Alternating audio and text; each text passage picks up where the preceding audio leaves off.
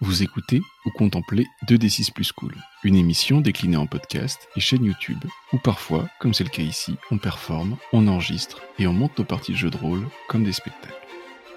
Nous sommes quelque part en juillet ou août 2022, et voici grand format Trip to Sky, épisode 2 sur 3. Dans ce jeu de Romaric Brillant, on joue des démons, cachés parmi les membres de l'équipage d'un navire volant, sillonnant une mer de nuages entre des îles flottant dans le ciel. Nous faisons partie de l'équipage du Sourire de la Reine, un navire militaire de la République du Son, dont l'armateur est Poaestou. Mais le véritable propriétaire est le commandant Séraphaim, joué par Felondra. JC est Nastia, la chasseuse d'orage, Lisa Banana joue le rôle d'Eadim, la médecin, et moi-même, Lamson, je suis dans le rôle de Navagos, la vigie. KF est la maîtresse de jeu. On vous a prévenu que Trip to Sky est un jeu à secrets. Les secrets du monde, inconnus de tous les personnages, mais aussi les secrets des personnages, inconnus des autres joueuses et joueurs. Dans cet épisode qui se passe à Terre et où certains personnages rencontrent de vieilles connaissances, on peut avoir l'impression de ne pas avoir tous les tenants et aboutissants. Cette impression de série entreaperçue dont on garde une grande nostalgie sans bien comprendre le scénario. Cette impression, nous l'avions comme vous en écoutant les scènes des autres participants. Et nous l'avons cultivée en jouant, pour que nos scènes fassent passer le maximum d'émotions et d'enjeux sans qu'il y ait besoin d'avoir toutes les références. Sur ce montage, les musiques sont majoritairement celles que nous avons écoutées lors de la partie et qui nous ont inspirés. Mais, entre les parties, nous nous sommes aussi échangés des morceaux de musique en offrande, parce que nous avions trouvé une scène particulièrement envoûtante ou le destin d'un personnage particulièrement tragique. Parfois, une de ces offrandes a été insérée au montage. Cet épisode commence au retour de notre chasse victorieuse aux larmes de Limule, l'antidote contre le terrible mal de l'écho, une maladie mystérieuse dont est frappé l'équipage d'un autre navire, l'Étoile du Chien.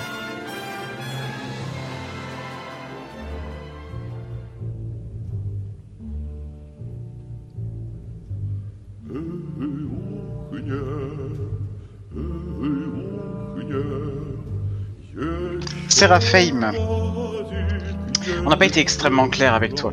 T'es question d'une récompense, peut-être d'une médaille, mais également d'une entrevue avec le chancelier lui-même, Sallaire, chancelier du son.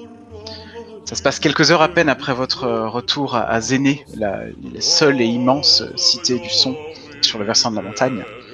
Une cité cacophonique, mais on y reviendra plus tard. La grande salle dans laquelle on t'a conduit est occupée au centre par une immense longue table avec sur les côtés les différents amiraux et généraux de la marine du son, parmi lesquels Poaestou, l'air un petit peu nerveux, te fait un petit signe. On t'a dit que la discussion serait assez importante. As-tu amené des membres importants de ton équipage avec toi ? Bien sûr. Après, je sais pas à quel point c'est toléré que j'amène beaucoup de gens sans que ça devienne suspect ou considéré comme, tu vois. Quelques personnes, disons Ouais. informellement, quelques personnes avec qui tu as, quelques personnes en qui tu as confiance. Oui, voilà, c'est ça. Je pense Également, dont tu estimes Ouais. qu'elle mérite de recevoir, enfin d'assister à une cérémonie de récompense, quoi, vis-à-vis de votre sauvetage, votre récupération des larmes de Limule. D'accord. Du coup, en fait, je pense que j'ai invité les 3 autres personnages joueurs à me suivre, enfin, à venir avec, puisque ils ont tous participé à un degré ou à un autre, posé un acte décisif dans ce qui s'est passé. Et tu nous as dit pourquoi c'était ? Non, je vous ai dit que ce serait une cérémonie officielle, que j'attendais de vous que vous ayez votre plus bel habit et que vous teniez, mais sans plus, quoi. Je pense que j'ai refusé de venir, moi. Ouais, je pense que je suis pas du tout à l'aise avec l'idée d'aller à une cérémonie officielle. Peut-être que j'ai pas été le premier à le dire, mais le deuxième peut-être, oui. Non, capitaine, quelqu'un doit veiller sur le bateau. Il- Enfin, intérieurement, je me dis, mais enfin, il y a Nafs, il y a Sip.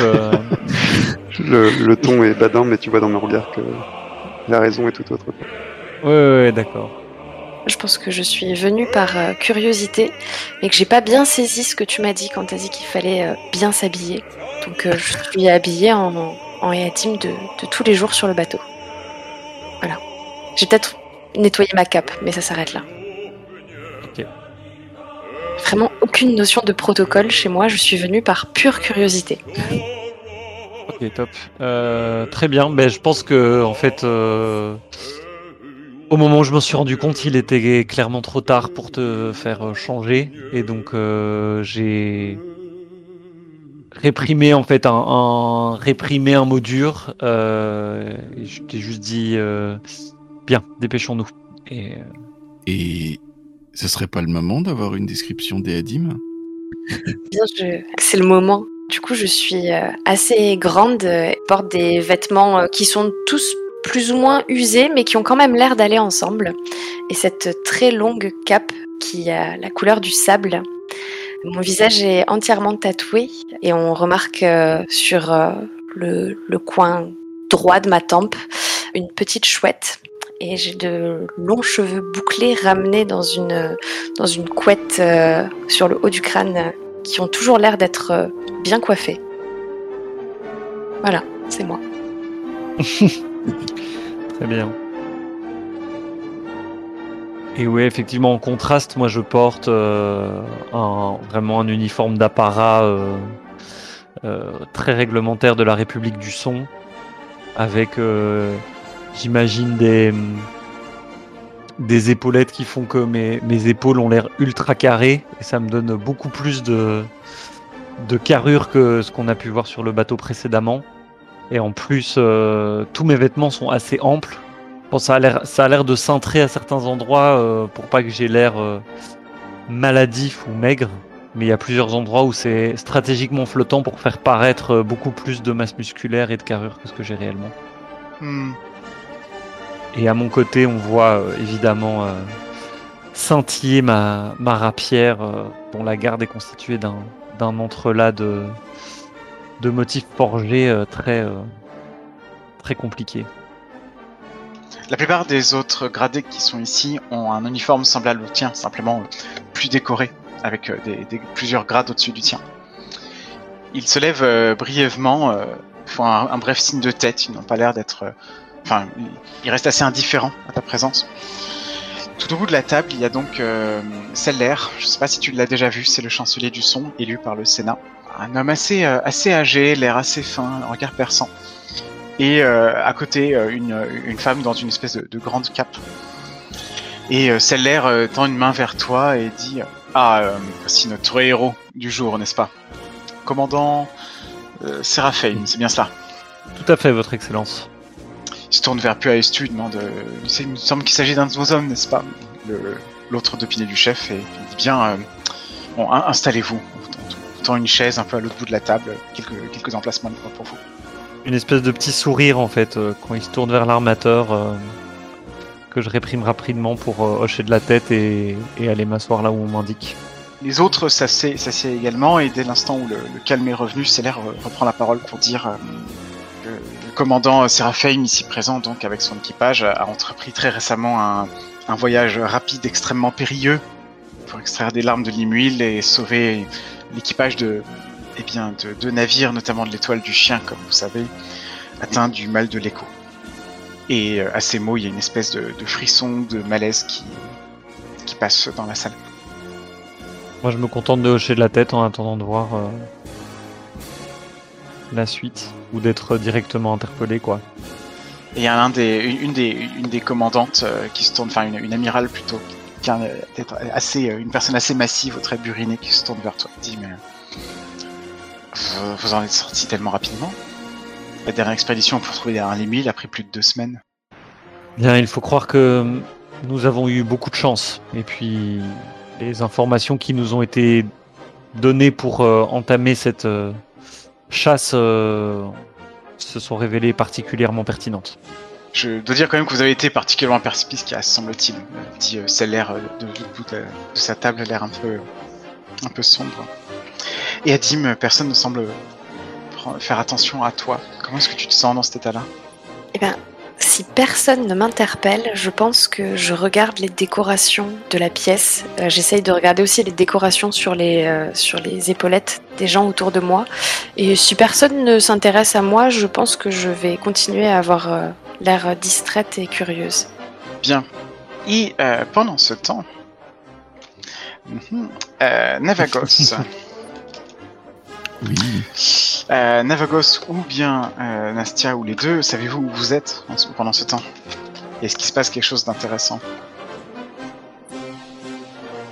Moi, je pense que je suis en train de changer de vêtements, de m'habiller dans des vêtements un peu plus discrets. Sans doute avec une espèce de cape à capuche ou une espèce de cape qui forme une espèce de cagoule sur la tête. Pour me préparer un petit passage en ville beaucoup plus discret que celui du capitaine.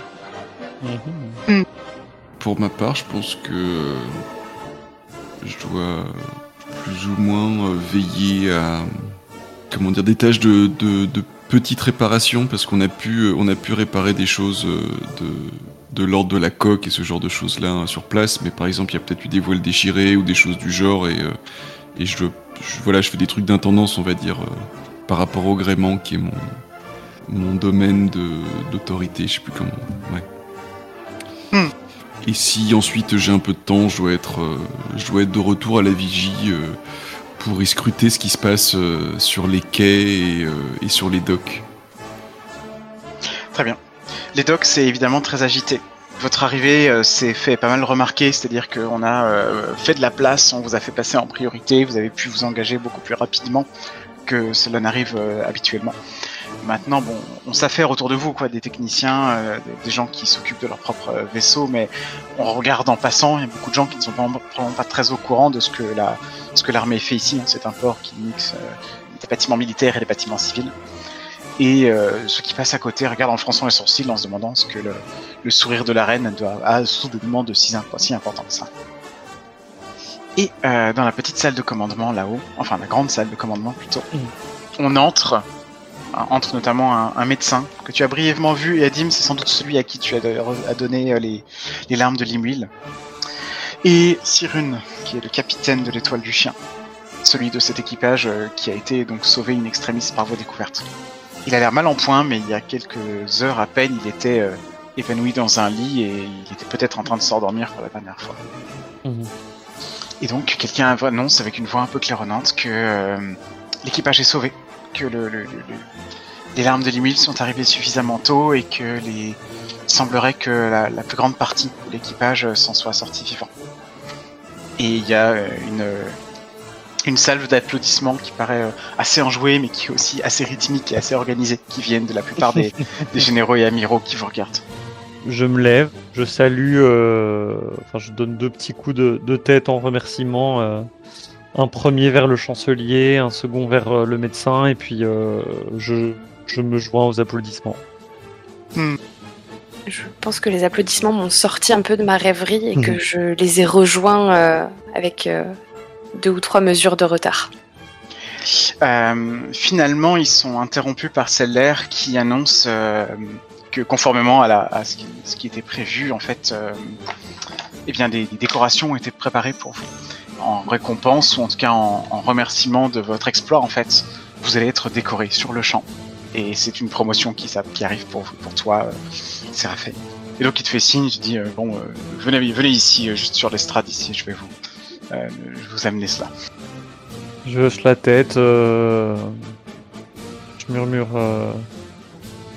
merci chancelier, mais je me dois de signaler qu'il s'agit d'une réussite de l'ensemble de mon équipage et que sans les actions de chacun et chacune d'entre eux, et notamment je montre Eadim à mes côtés, rien de tout cela n'aurait été possible. Celler te regarde Eadim comme s'il te remarquait pour la première fois, il te demande « Ah oui, nous n'avons pas été présentés, vous êtes ?» Eadim, je suis le médecin de bord. Je dis ça en rougissant et en baissant un peu les yeux. Très bien. Bon, écoutez, faisons ça rapidement. Il a déjà l'air d'avoir oublié ta remarque, Séraphin, il est assez occupé. Et en fait, à l'arrière de la pièce, il y a une espèce de petite estrade avec un pupitre, sans doute de quoi faire des discours si on amenait des chaises et qu'on faisait un petit peu de place.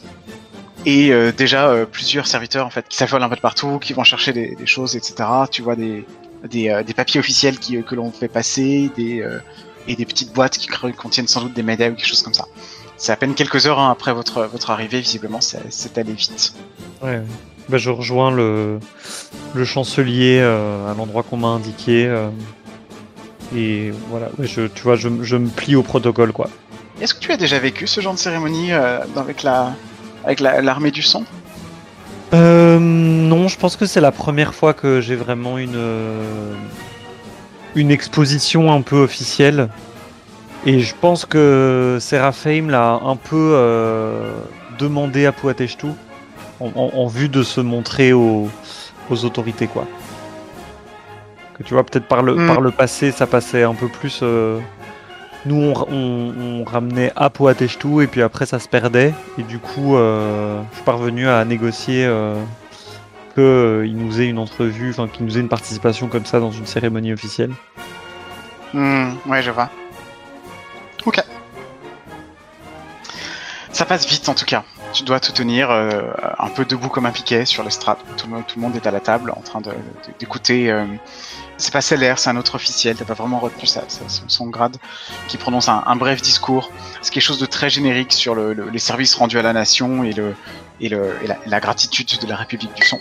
À la suite de quoi on te remet une petite médaille qui est effectivement, tu as entendu dans le discours que c'est quand même effectivement, c'est pas que tes exploits, quoi. C'est toi et ton équipage, et a priori, même si c'est toi qui portes la médaille, elle est attribuée à votre réussite collective. Oui, je pense que dans ce moment de discours où je dois me tenir droit, en fait, j'ai un peu des souvenirs d'une autre vie, quoi, qui me viennent, des échos de toutes ces cérémonies protocolaires auxquelles on m'a formé, auxquelles on m'a convié, et je crois qu'en fait il y a un moment où je tourne la tête vers Celler pendant une demi-seconde.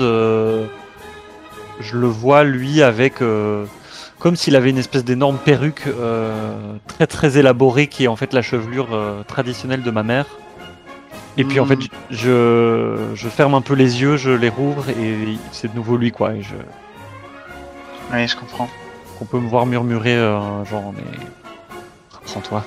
Le petit discours touche à sa fin et il y a à nouveau une salve d'applaudissements polis, et puis Celler se lève à nouveau et finit par se rapproche à nouveau de toi, te serre la main et puis dit bien, puisque nous avons également la chance d'avoir avec nous une haute prêtresse du culte qui nous fait l'honneur d'une visite de courtoisie, nous allons prendre le temps d'une bénédiction à votre nom, si vous me le permettez.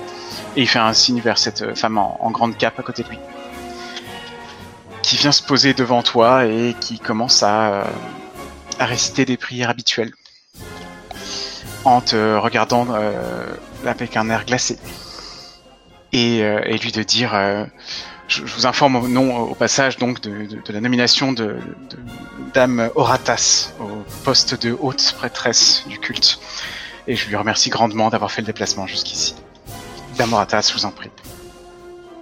Évidemment, à la mention de ce nom, on a, tu sais, ces espèces de gros plans très manga où le fond devient un peu flou et sombre comme ça, et on voit mon personnage qui ouvre de grands yeux et puis qui la fixe et tout à coup genre s'il y a une réponse à fournir rituel au rituel qu'elle prononce, elle est très mécanique, elle est elle aussi très froide, quoi.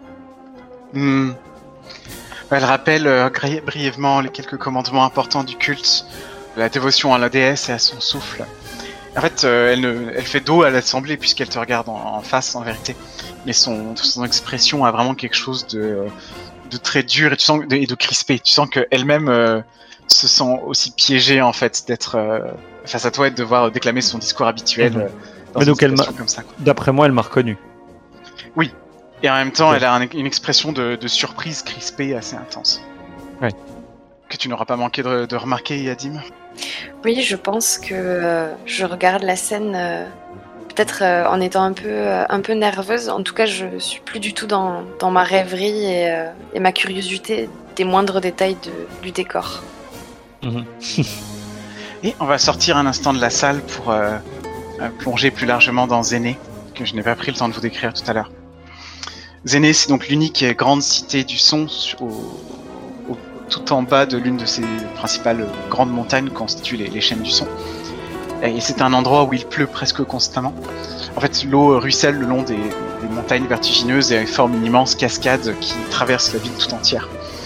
La ville est échelonnée, presque plus verticale qu'horizontale finalement, et est traversée donc au centre par cette immense cascade qui se brise et se déploie en un certain nombre de terrasses et de canaux secondaires qui permettent d'irriguer, d'amener de l'eau un peu à tous les étages. Ce qui en fait une ville qui, bien qu'elle soit vouée à la musique et qu'on y trouve la plus grande école de magie du monde, est une cacophonie étrange. Et c'est dans ce bruissement familier finalement que tu t'enfonces, Nassia, n'est-ce pas ?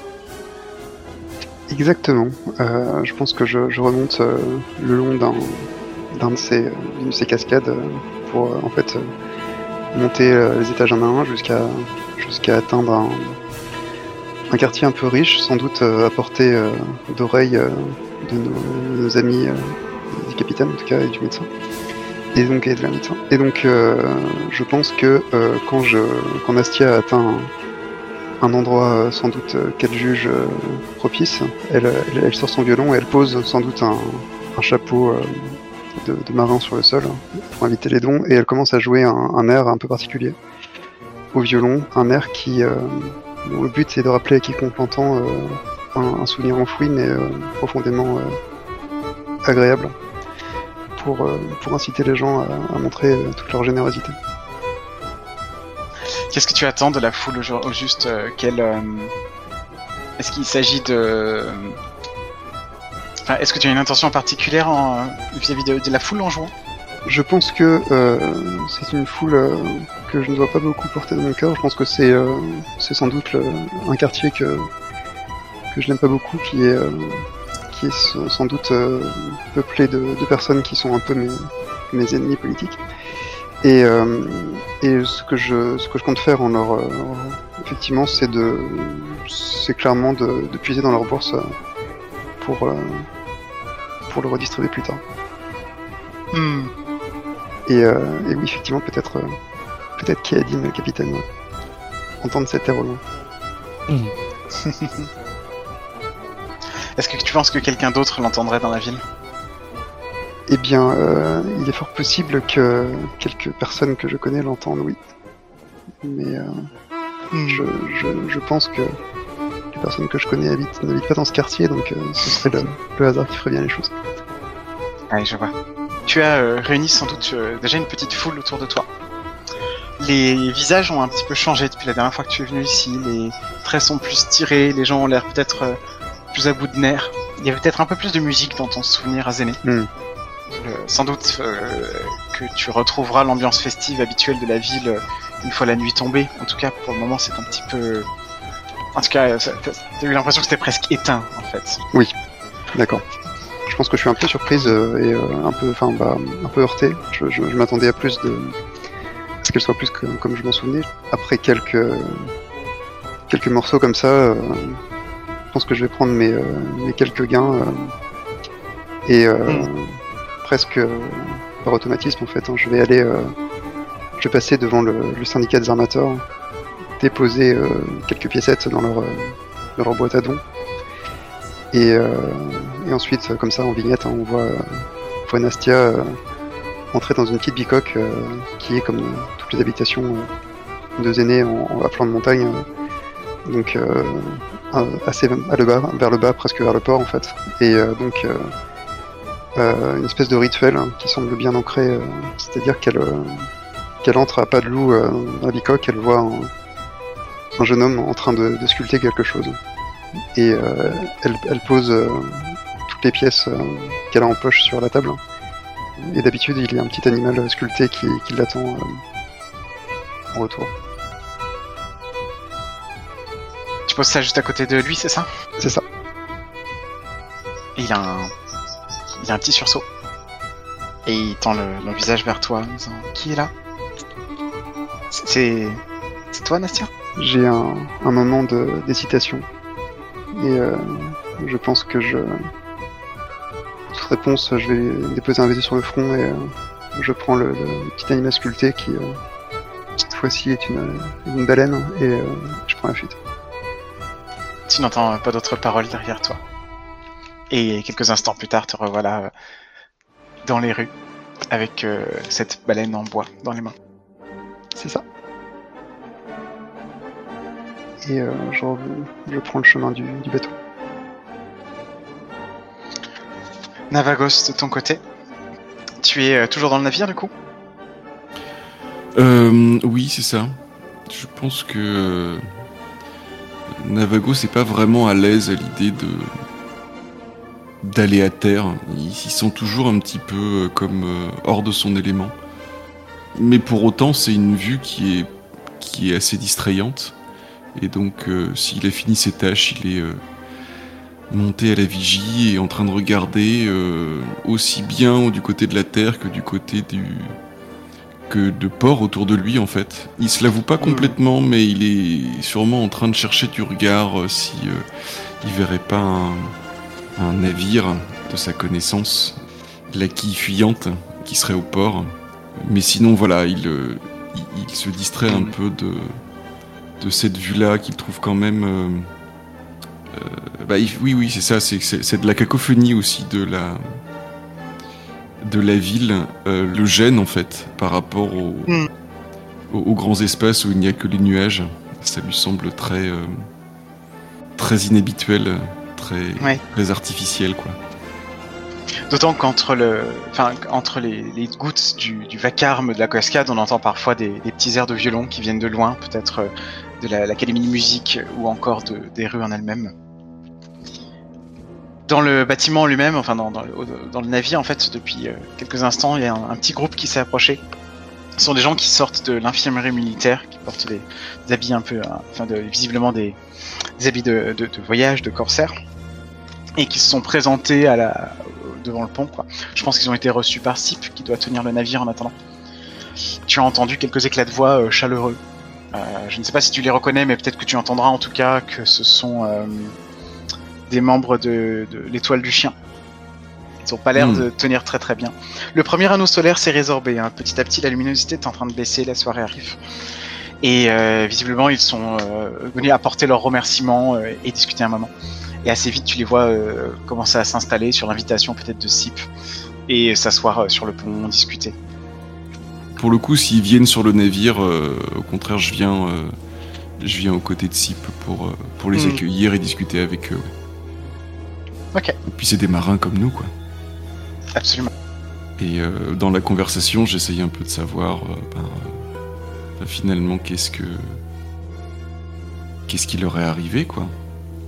Parce que j'ai entendu cette histoire qu'il leur est arrivé quelque chose, mais on est parti tellement vite pour chercher les larmes de Limul que finalement on n'a pas eu toute l'histoire, quoi.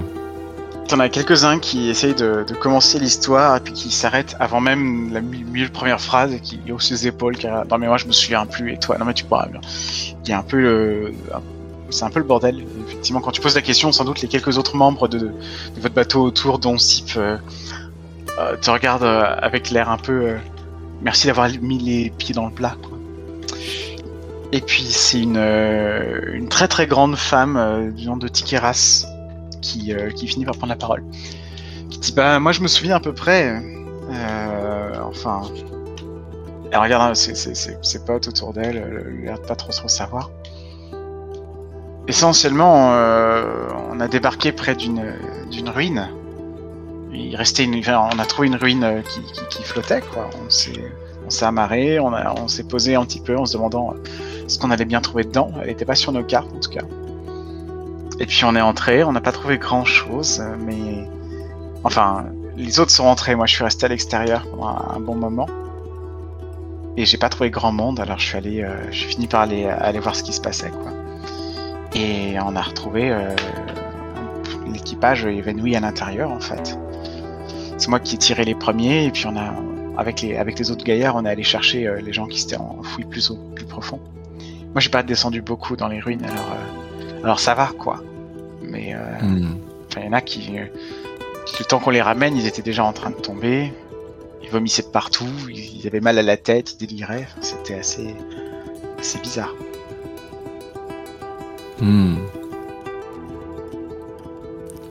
J'ai vraiment une attitude très compatissante en fait. D'ailleurs même la façon dont j'ai posé la question tout à l'heure en fait c'était plus c'était assez avec un grand sourire plutôt chaleureux, tu vois, pas comme si j'allais évoquer un truc malheureux, mais plutôt je suis content que vous en soyez sortis, quoi. Je pense que je vais aller lui serrer la main en fait à cette femme et puis après aux autres, vraiment comme si enfin c'est pas que je les félicite de leur courage, tu vois, mais c'est plus en tant qu'humain je suis content qu'eux ils s'en soient sortis, quoi. Et c'est sans aucune inhibition aucune, tu vois, c'est vraiment très amical, très je sais pas comment ils réagissent, mais je pense que si on me faisait ça, je serais assez surpris en fait de quelqu'un qui rentre comme ça dans mon espace, alors que c'était plutôt une situation gênante. Mais moi, je le sens pas du tout cette gêne, et je vais leur serrer la main, peut-être leur faire une petite tape dans le dos, des choses comme ça, quoi. Ouais, je vois. Tikara, c'est un peu surprise, mais elle le prend pas mal, quoi, et elle te remercie pour ta sollicitude. Derrière, il y a quelques autres membres qui sont en train de sortir doucement de l'infirmerie, qui ont l'air d'aller mieux. Et il commence à y avoir un peu des allers-retours qui se font entre le sourire de la reine et l'étoile du chien, et on va chercher des provisions, des trucs à boire, à manger, acheter. On envoie chercher des gens en ville, chercher de quoi manger. Et puis, en fait, Sip finit par proposer en se faisant à moitié pote avec l'un des quartiers, enfin le quartier maître, plutôt le maître coq en fait de l'autre équipage, de faire un repas commun à bord plutôt que de descendre, et de mettre en commun sur la fin de ce voyage tout ce qui leur restait de meilleur à manger, quoi. Et il y a une espèce de repas un peu improvisé qui se met en place sur le pont, avec toute la montagne qui vous toise. Et quelques blagues qui commencent sur les membres de l'étoile du chien qui ont encore un petit peu de mal à marcher. Souvent ils se lèvent et ils titubent avant de réussir à marcher droit. Et petit à petit on ouvre des bouteilles d'alcool, on commence à rire et peut-être même à danser un petit peu. Et il y a une ambiance assez festive, quoi, qui s'installe à bord. Navagos participe en plein, aussi bien dans en tout cas s'il l'accepte, quand j'en vois un qui titube un petit peu, pour peut-être lui tendre une main ou une épaule secourable pour qu'il puisse se tenir un petit peu mieux. Et puis et en particulier si jamais il y a une blague un petit peu trop méchante là-dessus, il a pas un poste de commandement, donc il va juste faire des gros yeux, un truc comme ça, quoi, mais voilà, il espère que les blagues sont pas trop méchantes, et genre il va essayer de détourner ensuite la conversation. Enfin, oui, mais buvons et comme ça on sera comme eux, ou voilà, plutôt dans la communion, quoi.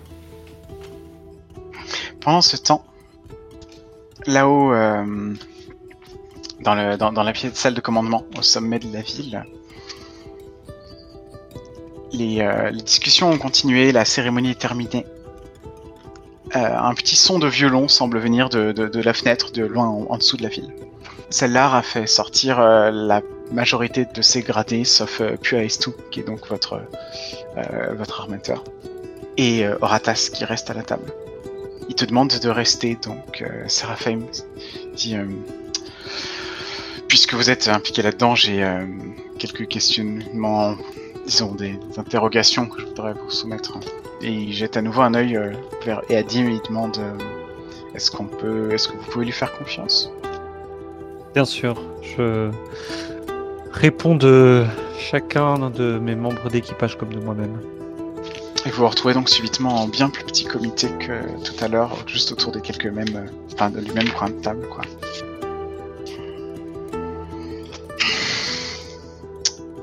Bien. Une fois de plus, je tiens à vous remercier personnellement de ce que vous avez fait. beaucoup de commandes. Probablement pas réussi à mener cette mission à bien et sans doute pas en aussi peu de temps que vous. Je hoche la tête. Ensuite, j'ai bien été obligé de faire venir mes amiraux et mes généraux qui voulaient entendre parler de ce qui s'était passé et avoir le fin mot de l'affaire. Ils sont là depuis un certain temps. Mais je préférerais que ce qui suit reste entre nous, notamment au sujet de ce qui est arrivé à l'étoile du chien. Je lance un regard à Horatas pour voir un peu dans quel état d'esprit est-ce qu'elle est. Elle a le visage impassible, elle écoute et elle tient une petite bougie allumée entre ses mains, dans une sorte de position de prière ou de piété, mais elle reste les yeux rivés sur toi. Et du coup, je crois que dès que je croise son regard, je le reporte sur Celer et je dis bien sûr. Merci. Bien, écoutez-moi. Je ne sais pas exactement par où commencer. Les membres de l'Étoile du Chien sont un équipage marchand qui a beaucoup croisé dans les environs du son ces derniers temps. Ça fait un certain temps que nous les voyons aux alentours, sans savoir tout à fait quelles sont leurs missions et où est-ce qu'ils se dirigent. Ils sont officiellement marchands, mais de ce que je sais, de mes informations, ils ne transportent pas grand-chose, ne vendent pas grand-chose et voyagent essentiellement en cale vide. Des rumeurs de plus en plus persistantes font étalage de certains équipages de pirates un petit peu particuliers qui officieraient dans les alentours des monts du Son. Je dis pirates au sens de navires sans pavillon, mais je ne parle pas d'attaque. Simplement, des navires auraient été observés à des endroits où ils n'étaient absolument pas censés être, notamment dans les hauteurs du Son, pas seulement, depuis plusieurs années désormais. Vous me suivez ? Je hoche la tête et je lance un regard à Eadim, voir un peu aussi elle, comment elle se positionne par rapport à cette discussion. Moi, je suis assez en retrait. Je pense que je regarde droit devant moi. Et de temps en temps, j'ai peut-être des petits regards en coin vers Sérapheim, juste pour m'assurer que le capitaine ne se sentirait pas mal ou piégé avec cette personne en face de lui qui semble lui provoquer un certain trouble. Sans doute pouvez-vous tous les deux sentir également que en un certain sens, le souffle d'Horatas emplit la pièce. Elle n'a pas l'aura des démons, mais elle a assez nettement celle d'une maîtresse de souffle. Et on sent, à rester avec elle dans la même pièce, on sent sa présence de façon assez intense, quoi. Ok. Bah, je crois qu'à un moment, tu sais, j'aurai un moment de regard entre nous. Je souris un peu comme pour te mettre en confiance avant de revenir vers Celer et Horatas. Je pense que je te rends très brièvement ton sourire et je me détends un petit peu. Écoutez-moi, malgré une certaine insistance de notre part, les plans précis de croisement de l'étoile du chien ne nous ont pas été communiqués. Plutôt des plans qui nous ont été communiqués dont nous savons qu'ils sont faux. À tous les égards, il semblerait que Sirin et les autres de son équipage cherchent à dissimuler l'endroit où tout cela s'est passé, jusqu'à ce qu'ils ne puissent pas faire autrement et qu'ils se retrouvent à demi-mort dans notre port. Je ne sais pas exactement ce que cela veut dire, ni ce qu'ils ont trouvé, ni ce qu'ils font ici. Je sais juste qu'il pourrait y avoir un lien avec ce groupe de pirates dont je vous parle, que l'on appelle l'escadre Carmin, en général. Je ne sais pas exactement ce que je peux attendre de vous, mais vous avez fait montre d'exploits assez inattendus, et je sais que il jette un œil à Puaestu, il a l'air un peu entendu, il dit que vous êtes quelqu'un de plutôt débrouillard et au fait de pratiques pas tout à fait orthodoxes pour une marine militaire, n'est-ce pas ? J'ai effectivement un passé qui me place dans une position particulière sur une affaire comme celle-ci. Je comprends bien. Mais sachez que il va sans dire que mon allégeance va d'abord à la République du Son. Il en va de soi. Bien, je n'ai pas beaucoup plus à vous dire, vous aurez compris l'essentiel de mon message. Si vous pouvez me trouver quoi que ce soit au sujet des agissements de Sirin de l'Étoile du Chien, je ne pense pas être un criminel, mais qui a visiblement des choses à cacher à sa république, je vous serais reconnaissant de nous tenir au courant, n'est-ce pas? Bien sûr. Il te remet un petit pli cacheté en te disant voilà, faites transmettre ce document si vous voulez me retrouver immédiatement et avoir une entrevue avec moi. Toute nouvelle arrivée à cette affaire, quoi que ce soit qui est à voir avec l'équipage ou avec ce qu'ils ont trouvé m'intéresse. Est-ce bien compris? Tout à fait, monsieur. Est-ce que vous avez des questions? Non. Eh bien, réunion terminée. Je vous souhaite une bonne soirée, messieurs. Je vais vous laisser ici. Et madame, pardon. Je dis toujours rien. Ben, je me lève au moment avant qu'il se lève. Je crois que je dis bien. Nous-mêmes, nous avons du travail. Nous allons nous retirer. Merci pour votre accueil et votre générosité et votre confiance. Je vous en prie. Au revoir. Je m'incline brièvement et je suis rapidement le capitaine. Excusez-moi. C'est la voix autoritaire d'Horatas derrière vous. Je m'arrête. Tu vois, je prends un peu une grande inspiration et puis je me retourne avec un sourire plaqué au visage. Madame. Elle regarde à côté de toi. Pour une fois, elle décroche son regard du tien. Elle dit et Adim, c'est cela votre nom? Est-ce que je peux m'entretenir avec vous un instant? Je hoche la tête quand elle me demande si c'est mon nom et je regarde immédiatement le capitaine. Bien, je crains que j'ai besoin de mon médecin au plus vite. Si par exemple l'équipage de l'Étoile du Chien a besoin d'assistance pour quoi que ce soit. Ce ne sera pas long, j'en ai pour quelques minutes seulement. Et Horatas te regarde intensément et Adim. Capitaine, je saurai vous rejoindre rapidement. Ne m'attendez pas.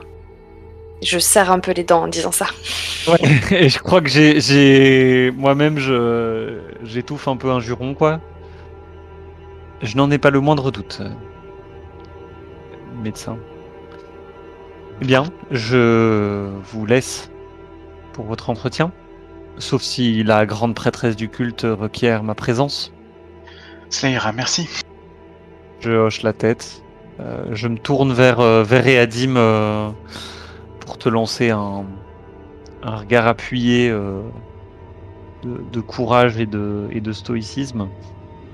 Je pense que je te rends un sourire qui manque clairement de confiance, mais qui essaye de se vouloir un peu rassurant. Et je pivote d'un quart de tour et je pars d'un pas raide que j'essaye désespérément de fluidifier vers la sortie de la salle. Et du coup, je nous amène quelques instants plus tard. On est juste au-dessus de la salle de commandement sur une petite promenade qui donne sur la cité entière, quoi. Pas dans un endroit spécialement... C'est pas un endroit vraiment privé, même si personne ne va entendre votre conversation d'ici, mais tu vois, des gardes ici ou là, vous êtes assez exposés, quoi. Okay. Avec la grande cascade juste à côté de vous, qui vous donne une espèce de vue très plongeante sur Zéné.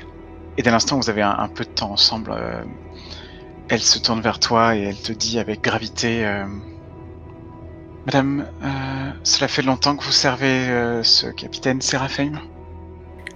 Oh, seulement un peu plus d'une année. Je comprends. Est-ce que vous le connaissez bien? Est-ce que c'est quelqu'un en qui vous faites confiance? Le capitaine a toute ma confiance. Et oui. Il ne m'a jamais donné aucune raison d'en douter. Elle te regarde avec un visage qui veut vraiment dire détrompe-toi et change ta vie. Et elle a l'air d'hésiter, elle se rapproche de toi, elle te prend la main doucement. Sous-entendez-vous que je ne devrais pas faire confiance au capitaine Séraphaim? Écoutez, il y a des gens sur Sky qui paraissent particulièrement charismatiques, qui nous attirent dès que nous les voyons et que nous avons envie de suivre parce qu'ils sont plus fous ou plus exceptionnels que les autres. Il y en a qui charment même leur entourage et qui orientent les souffles des êtres qui croisent leur chemin dans leur direction, qui les manipulent petit à petit et qui les font tomber sous leur influence. Savez-vous comment on appelle de telles personnes, Eadim? Je pense que je vais esquiver un peu sa question et lever les yeux, enfin plonger vraiment mes yeux dans son regard, tendre ma main vers sa joue et lui dire d'une voix un peu murmurante et vous, grande prêtresse, me suivriez-vous n'importe où? Est-ce que tu veux jouer à un problème en rapport avec ça? Allez. Qu'est-ce que ce serait comme intitulé? Répondre par la provocation. Parce qu'elle est en train d'insinuer que Sérapheim est un démon. Enfin, du coup. Oui, plus ou moins, oui. Alors, est-ce qu'on met provoquer la grande prêtresse comme objectif? Peut-être, oui. Je ne sais pas exactement ce que c'est que cet objectif, mais on va voir où est-ce qu'on va avec. Ou alors la séduire carrément. Ouais, ce que dit Mathieu est pas mal, séduire la grande prêtresse. Ce sera ça ton objectif? Ouais, peut-être, ouais. Plus que de la provoquer. Ok. Peut-être l'objectif, plutôt voir quel est l'objectif. Ouais, ça me semble plus adapté. L'idée serait peut-être même de la faire douter de ses doutes. Elle a l'air assez décontenancée par ton intervention. Elle maintient sa composition et elle te dit doucement il y a des emprises desquelles il vaut mieux se réveiller le plus vite possible. Mais il n'y a que ça des emprises à Sky. Il y a l'emprise de la grande prêtresse, l'emprise de la mer qui se confond dans le ciel, l'emprise du chant des oiseaux. De quelle emprise cherchez-vous exactement à me faire me détacher? Vous n'êtes pas sous l'emprise de la déesse, jeune fille. Vous êtes avec elle, dans le Maelstrom. Je ne sais pas pourquoi nous parlons de tout cela. Est-ce que tu veux jeter les dés pour cette déstabilisation? Oui, et alors, dis-moi ce que t'en penses. Moi, je pense que c'est de la pensée. C'est au nom de quoi? Au nom de la petite pique? Oui. Dis ça. Ouais, je dis ça, la petite pique. Ça marche. Ouf. C'est un 3, tu l'as réduit donc à 7. Par contre, ça va. Tu vas prendre 2 points d'essoufflement. Je pense qu'elle doit peut-être me déstabiliser un peu. En me parlant de la déesse, peut-être qu'elle me questionne un peu sur ma propre foi qui est assez volatile. C'est vrai. Je crois qu'il y a quelque chose sans particulièrement y vouer un culte et comprendre vraiment toute cette prêtrise, voilà, tout cet enrobage autour de la croyance. Vous parlez de l'emprise comme si l'accepter, s'y laisser aller était la seule et unique voie qui nous était offerte. Il se trouve que c'est justement le point de vue de celui que vous appelez Sérapheim. Demandez-lui un petit peu ce qu'il pense du souffle d'Elenkis. Sérapheim n'est pas celui que vous pensez. C'est un homme qui ne cherche que la domination sur les autres, la soumission des autres à son propre souffle. Vous dites celui qui se fait appeler Sérapheim. Mais comment avez-vous eu l'habitude de l'appeler, si ce n'est pas Sérapheim? Il vaut mieux que le passé y reste, comprenez bien. Je vous en prie, je veux simplement vous... Je préférerais que les affaires qui le concernent soient réglées avec une certaine discrétion. Et j'apprécierais grandement d'avoir quelqu'un pour m'aider à... Eh bien, savoir ce qu'il en est de la progression de ses idées et de ses horreurs. Mais qu'est-ce qui vous fait tant peur chez le capitaine? Et pourquoi pensez-vous que je pourrais être votre allié? Elle écarquille les yeux, l'air de chercher ses réponses. Mais elle se reprend assez rapidement et te dit Parce que comme vous le dites, vous ne le connaissez pas depuis si longtemps que cela. Je ne connais pas la plupart de son équipage, mais je vois bien que vous avez votre propre histoire, que vous êtes entière, vous. Et quelque chose me fait espérer pouvoir vous faire confiance. Vous n'avez peut-être pas compris ce que je disais tout à l'heure. Et en prenant une grande inspiration, elle te regarde dans les yeux et elle te dit il est probable que Seraphim soit un démon. Et elle te dit ça avec lourdeur et beaucoup de peine dans la voix. Je pense que je mets une main sur son épaule. Et s'il était un démon, ne pensez-vous pas qu'il serait plus simple de l'accepter tel qu'il est? Et d'arrêter d'avoir autant peur de lui? Elle te regarde à mi-chemin entre une sorte de fureur et presque une surprise extrême. Et avec beaucoup plus de contenance qu'elle me semblait en montrer il y a un instant, elle te dit vous tenez un discours étrange, jeune fille. Vous vous rendez compte de ce que vous dites? Est-ce que l'ivresse de la victoire vous a fait oublier les commandements de la déesse? Vous rendez-vous compte des implications de ce que je vous exprime ici? Je les entends, mais ce ne sont que des rumeurs. S'il était un démon et que vous ne l'aviez pas tué, alors je pourrais peut-être penser que vous avez plus d'amour pour lui que de peur.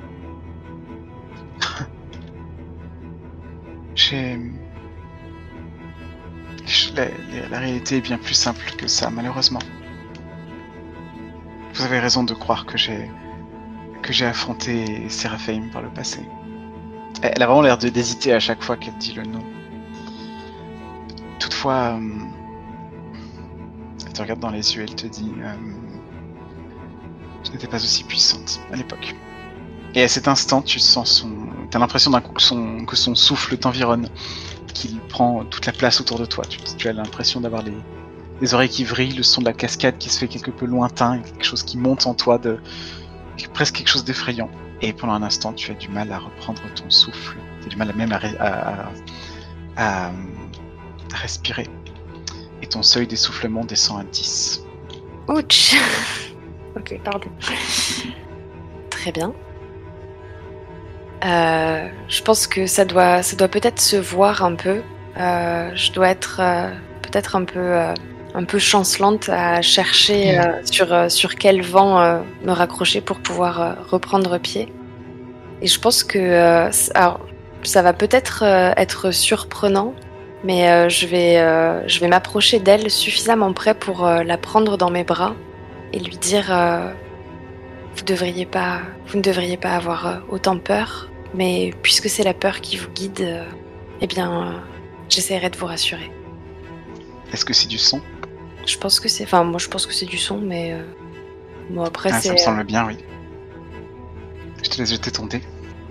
Oh là là, mais ça peut pas partir. Je fais un 3. Moi non plus. Mais je suis à moins 10 là, moins 12.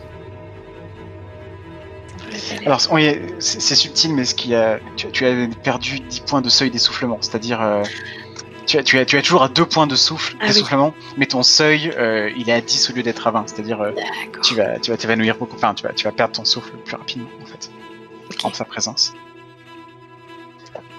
Et elle resserre ses bras autour de ton corps et tu la sens contre toi pendant un instant et c'est effectivement comme si ses émotions te semblaient accessibles. Tu sens dans son tremblement peut-être un petit peu de peur, mais aussi beaucoup de tristesse. Et tu devines, sans vraiment savoir de quoi il s'agit, qu'il y a une terreur dans son passé, qu'il y a quelque chose de tragique dans son rapport au démon. Et soudainement, elle t'apparaît comme quelqu'un d'incroyablement sincère dans sa démarche, dans qui elle est. Même si ce qu'elle cherche ne te plaît pas.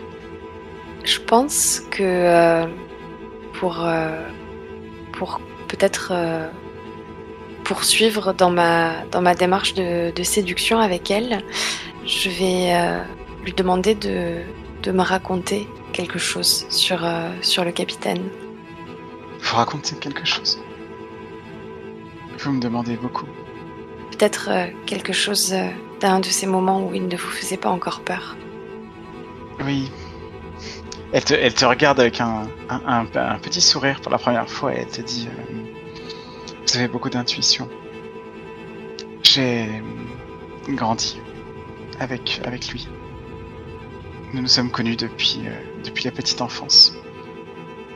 En fait, nous étions destinés à nous marier jusqu'à ce que le destin en décide autrement. Mes engagements m'ont rapproché du culte et un jour j'ai découvert cette horrible vérité à son sujet. Ma famille a une histoire un petit peu particulière avec les démons. Et je me suis juré de ne pas laisser celui-ci nous échapper. Je suis désolé pour l'attitude un petit peu cavalière jusqu'à maintenant, simplement je voudrais vous éviter les chagrins vers lesquels vous vous dirigez si vous restez en la compagnie d'un aussi sinistre individu. Et je veux vraiment vous aider. Eh bien, si vous voulez m'aider, demandez à la déesse de prier pour moi, car j'ai bien l'intention de rester sur ce bateau.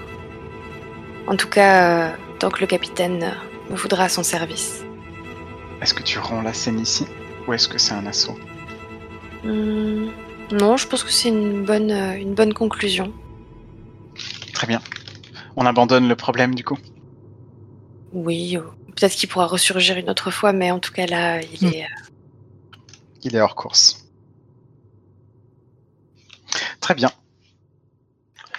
Et je me tourne vers vous de manière générale maintenant pour vous demander quelle est la prochaine scène, si vous en avez une en tête ou si vous avez envie de vous parler peut-être. Je pense que lorsque je les vois revenir, ou en tout cas lorsque je vois le capitaine revenir, je pense que je le hèle depuis le pont. Alors capitaine, combien on s'est fait? Ouais, mais justement, moi je me demande en fait si je crois que j'attends Eadim Ok.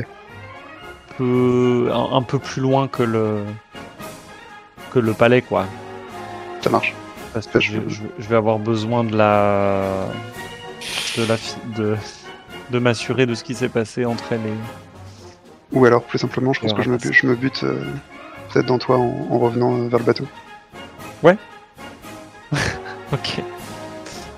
Donc, avec mon comportement un peu bizarre, clairement fait pour dissimuler mon visage, mais bon, je pense que je peux pas retenir une espèce d'exclamation de joie en te voyant, et comme ça je baisse cette espèce de cape cagoule. Alors, capitaine, ça a été? Que faites-vous là? Vous aviez raison, il y avait bien assez de monde pour regarder le bateau finalement. Alors j'imagine... Je vais profiter pour aller voir quelques conséquences. Je vous interromps un instant, mais si vous êtes en train de rentrer vers le bateau, vous allez bien vous rendre compte de la petite fête qui s'y est improvisée. Ah oui, c'est vrai. Ouais, bah pour le moment, en tout cas, moi je compte attendre Eadim avant de rentrer vers le bateau. Combien on a gagné, capitaine? Eh bien, le tarif habituel, voyons. Est-ce que tu portes sa médaille ou pas?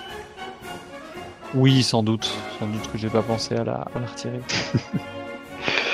Je pense que j'ai un petit sifflement mélodieux qui passe mes dents. Eh ben, on s'en met pas. Écoutez, Nastia, retournez au bateau. Qu'est-ce qui se passe? J'arrive bientôt. On dirait que vous avez vu un spec. Toi, là t'as tes chaînes, on est d'accord? Oui, c'est ta chaîne. Ouais. J'ai mon regard qui glisse dessus en fait, et puis je dis vous croyez pas si bien dire. En attendant, j'ai besoin que vous retourniez sur le bateau et que faut que le bateau soit prêt à larguer l'amarre au premier signe d'alerte. Je déglutis, je vais repartir, et puis il y a une scène là encore assez animée en fait où on nous voit de profil dans un sens et dans l'autre. Donc comme ça je reste à ton niveau en regardant dans l'autre direction. Et je fais personne m'a demandé après moi. Avec une pointe d'inquiétude dans ma voix. Non. Ouais, c'est normal. Je vais relayer votre ordre, capitaine. Je hoche la tête et tu vois en fait que je regarde assez intensément dans la direction du palais, enfin de la chancellerie. Et donc je rentre pour donner ton ordre. Pendant ce temps-là, je pense que Navagos est en train de parler nuages avec les gens de l'étoile du chien. Sûrement déjà pas mal éméché par toute cette boisson et la nourriture et l'ambiance festive de façon générale. Je vais alors demander, et alors les plus beaux nuages que vous avez jamais vus, comment est-ce qu'ils étaient, est-ce qu'ils étaient doux, est-ce qu'ils étaient sonores, et en fait je vais capter un petit peu comme ça ces histoires de nuages dont je raffole. Navagos le fait sans aucune arrière-pensée là tout de suite, mais mine de rien, eh bien, une description de nuages ne tombe pas dans l'oreille d'un sourd quand on en parle à Navagos. Effectivement, tes questions surprennent un petit peu, et en fait, il y en a même qui essayent de faire de toi un petit peu gentiment l'attraction du soir, quoi. Écouter tes questions, à les répéter. Il y a une grande gueule, quoi, qui les répète à l'auditoire en ayant l'air un peu guignolesque, quoi. En te demandant donc, et donc, qui a vu des nuages, qui en a vu partir, et qui essaie de répéter tes questions. Mais en fait, les gens répondent plus ou moins sérieusement. Tu as quelques trucs qui te sont racontés. T'entends parler de légendes assez absurdes, d'autres beaucoup plus réelles. On parle de nuages vivants, ça s'appellerait des élémentaires, avec des tempêtes qui s'y passeraient sans cesse.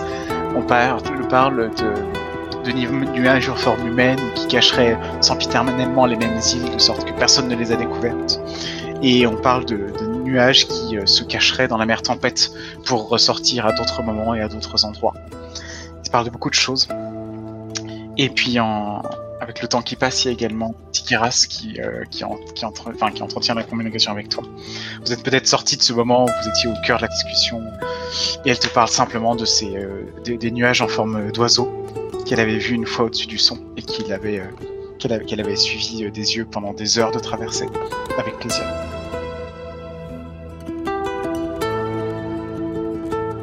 Je prends tous ces commentaires sur les nuages, toutes ces histoires en fait avec un air sérieux, c'est-à-dire pas grave comme si on était en train de me raconter quelque chose de terrible, mais tout simplement attentif, sérieux à ce qu'on me raconte. Voilà, c'est sans légèreté en fait. Si je manifeste de la légèreté à une histoire qu'on me raconte, c'est peut-être parce que j'y ai décelé un présage un peu funeste et que je préfère au contraire en détourner la conversation pour ne pas plomber cette ambiance de fête. Même si ensuite je vais sûrement partir d'un éclat de rire sans vraiment donner d'interprétation, parce que je sais que les oracles ne sont pas gratuits et les dispenser avec trop de générosité pourrait en fait nuire au destin des personnes à qui je les prononce. Très bien. Et Adim, tu as rejoint le capitaine ?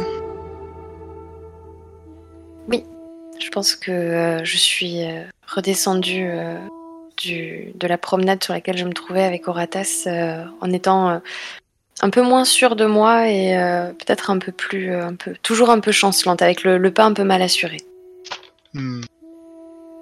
Ouais, et à un moment sorti peut-être un peu de nulle part, déboule le capitaine qui t'aborde vraiment sans ménagement, quoi.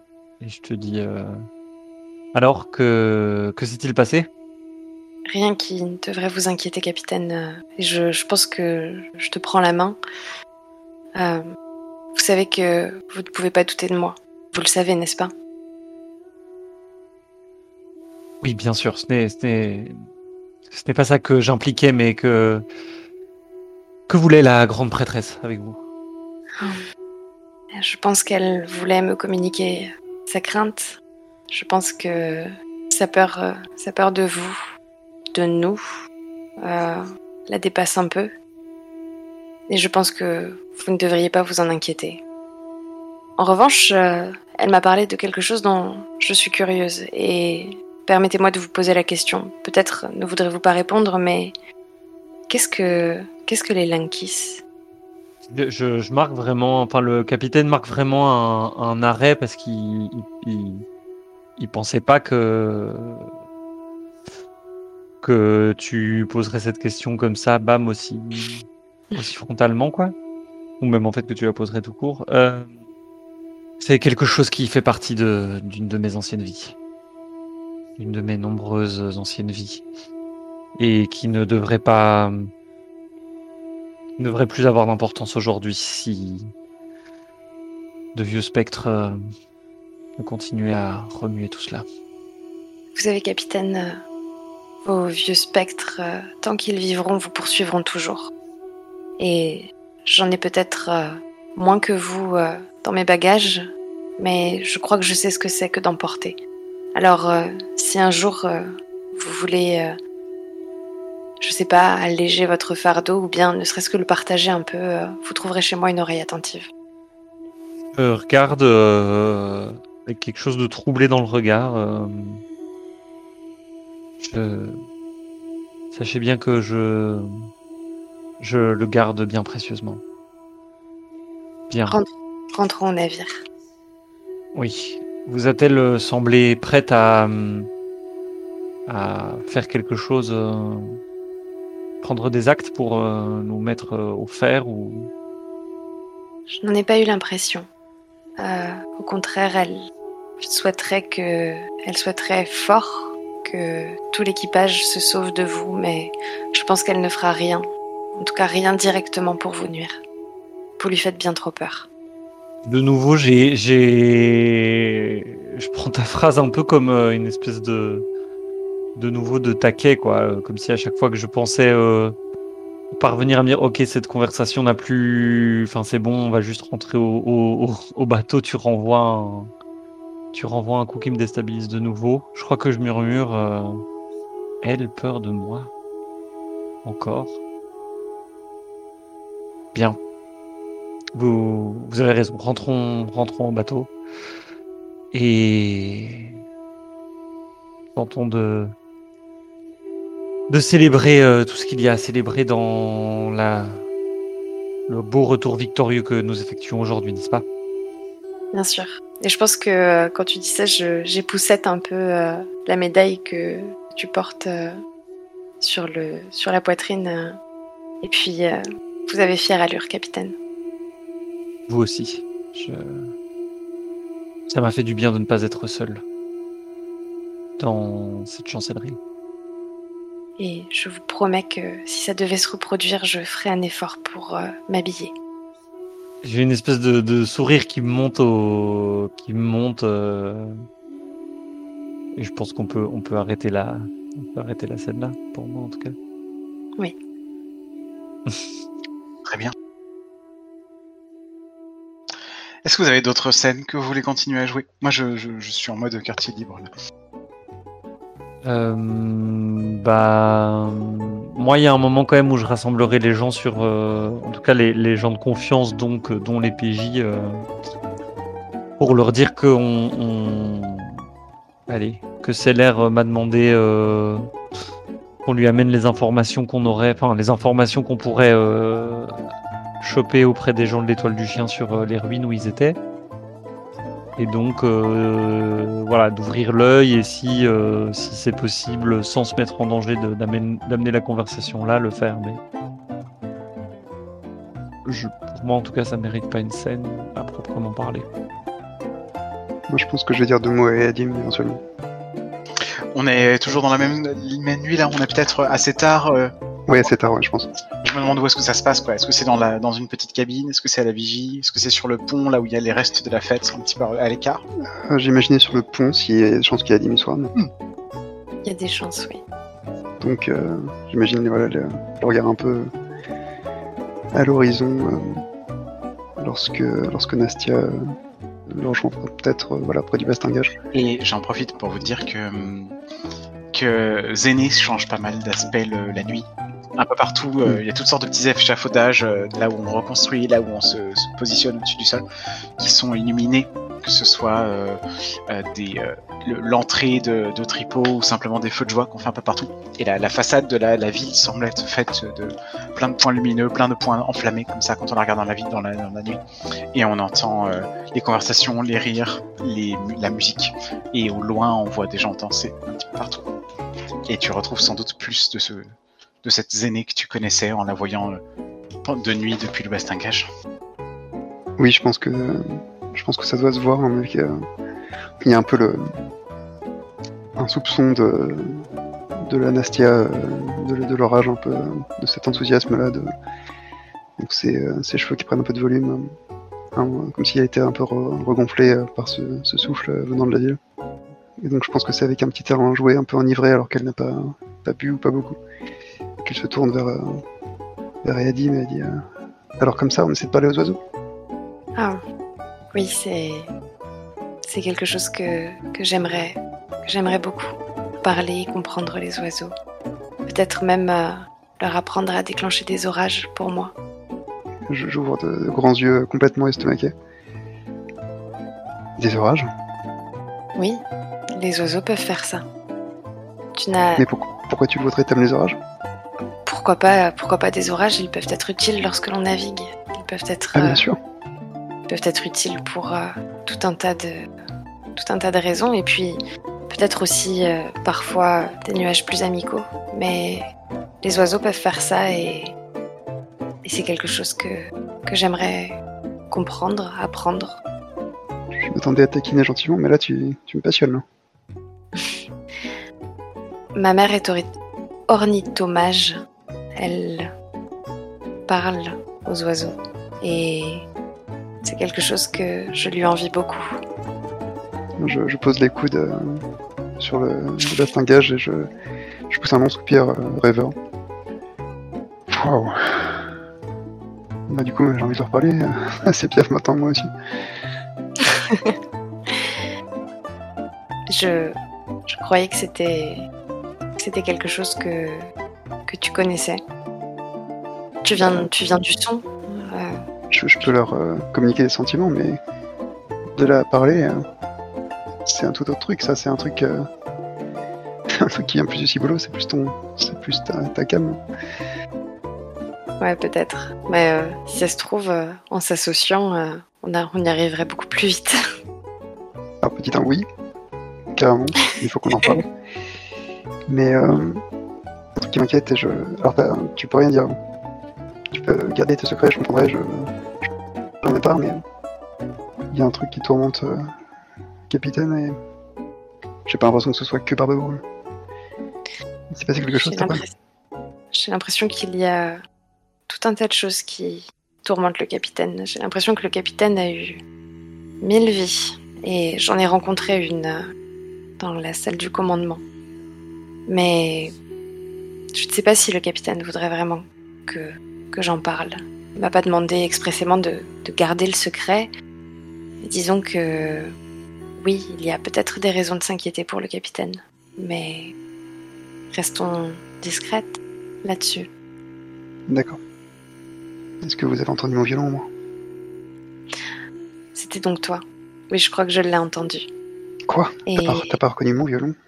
Je sais pas comment je dois le prendre. Eh bien, de loin, avec la cascade et, tu sais, le bruit, la musique, toute la lumière qu'il y avait dans la salle de commandement, j'étais un peu perdue, je crois. J'imagine que je vais te pardonner. Ah, j'espère. À quoi est-ce que t'as pensé? Tu ne le répéteras à personne? Non, juré. Je crois que j'ai pensé à ma sœur. Et c'était à la fois heureux et très perturbant. Tu m'en veux? Non, je ne t'en veux pas, mais je crois que j'aimerais vraiment ça, qu'ils arrêtent de nous détester. Moi aussi, j'aimerais bien. C'est pour ça que je ne vous ai pas suivi, il y a trop de gens qui me détestent. Et pourtant, ils aiment ta musique. Ouais. J'ai trop fait de bêtises ici, j'ai trop montré mon visage et maintenant j'ai besoin de garder mes secrets. Je pense que quand tu dis ça, Eadim sort juste sa clarinette et commence à jouer, en regardant les lumières de Zéné.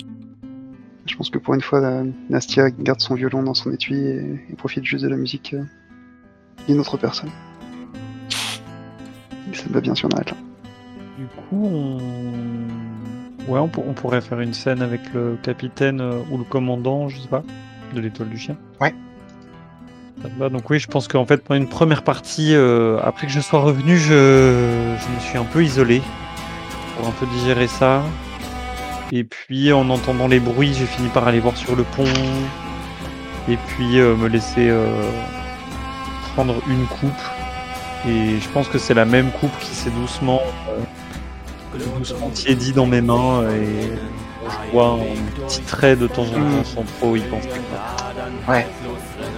Il y a une ambiance un petit peu plus calme que quand vous êtes arrivé. On a, comment dire, les gens qui voulaient danser, crier, chanter se sont un petit peu calmés. Il y a quand même un petit peu de musique qui est jouée par ceux qui savent en faire un petit peu. Et on boit doucement au réconfort, essentiellement. À ce moment un petit peu étrange où la moitié, en fait, tous ceux qui viennent de l'étoile du chien se pensaient condamnés à mort il y a encore 24 heures. Et tu réalises à un moment ou à un autre que Sidin, lui, il est affaissé contre le bastingage, un peu à l'opposé de toi. Il a tiré une pipe de laquelle il est en train de fumer doucement et il te regarde avec l'air de savoir qu'il y a une discussion qui viendra à un moment ou à un autre. C'est un type immense, assez âgé, disons. Il est pas si vieux que ça, mais il a les traits assez flasques et les rides étirées de quelqu'un qui a sans doute beaucoup forcé sur l'alcool. Et son visage est un mi-chemin de fermeté et d'affaissement, dans un certain sens. Il renvoie une impression pourtant assez amicale, assez positive, mais un peu étrange, un peu fuinante. Navagos, tu es aussi encore à la fête à ce moment-là ? Oui, mais beaucoup plus calme. Et est-ce qu'on a effectivement eu le briefing, on va dire, du capitaine déjà à ce moment-là ? Je laisse Romance. Et ben comme tu veux, on peut imaginer que même si le briefing n'a pas été fait, informellement les informations sont passées chez les membres importants. Mais le plus simple, c'est d'imaginer que ça a été dit, quoi. Oui, c'est ça. Moi, j'imaginais ça aussi. Ouais. Ok. Moi, je pense que je vais m'approcher de Siren. Là, je suis beaucoup plus calme que tout à l'heure, même si clairement j'ai beaucoup bu. Là, je suis plus dans une espèce de transe un peu contemplative. Je m'approche de Siren et capitaine, vous êtes passé par des chemins que peu de vivants ont emprunté.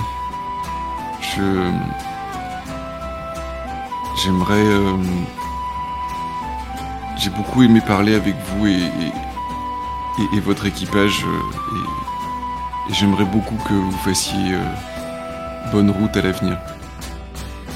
Je ne peux qu'imaginer la souffrance que vous avez vécue. Ce destin qui a été suspendu. J'aimerais pouvoir vous aider. Et je suis prêt à vous donner, si vous l'acceptez, un oracle des sirènes. J'ai beaucoup demandé aux hommes de votre équipage les nuages qu'ils avaient vus. Ce n'est pas juste curiosité. Je sais lire en eux. Vous faites une proposition un petit peu étrange. C'est-à-dire qu'enfin, je sais bien de ce que vous parlez, mais ça vient de loin, ce genre de choses, non ? Ça vient de loin. Je reviens de loin. Vous auriez raison de penser que moi aussi.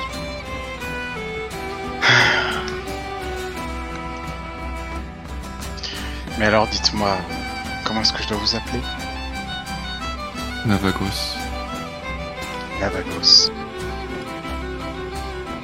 Je ne savais même pas qu'il y avait des hommes qui savaient lire les nuages. Eh bien, il semble que j'ai un destin particulier. Et il doit laisser ses yeux dans le vague vers la nuit noire, loin du son les flammes et les brasers de Zéné amènent quelques couleurs et quelques reflets dans les nuages blancs. Comme une espèce de discret coucher de soleil qui viendrait se ramener après la fête. Et il te dit... c'est d'accord alors, mais je me demande bien ce que vos oracles cherchent. Je suis qu'un vieux capitaine fatigué, vous savez. Je sais pas trop où tout cela va. Je sais pas trop quel genre de questions je dois poser. Moi j'avance, je jette l'encre de temps en temps et je donne des ordres parfois. Je trouve même qu'on m'obéit quand je le fais. Je vogue avec ma fille ici avec immense fierté et je ne sais pas trop ce que vous avez à m'apporter. Mais je vous écouterai avec beaucoup d'attention.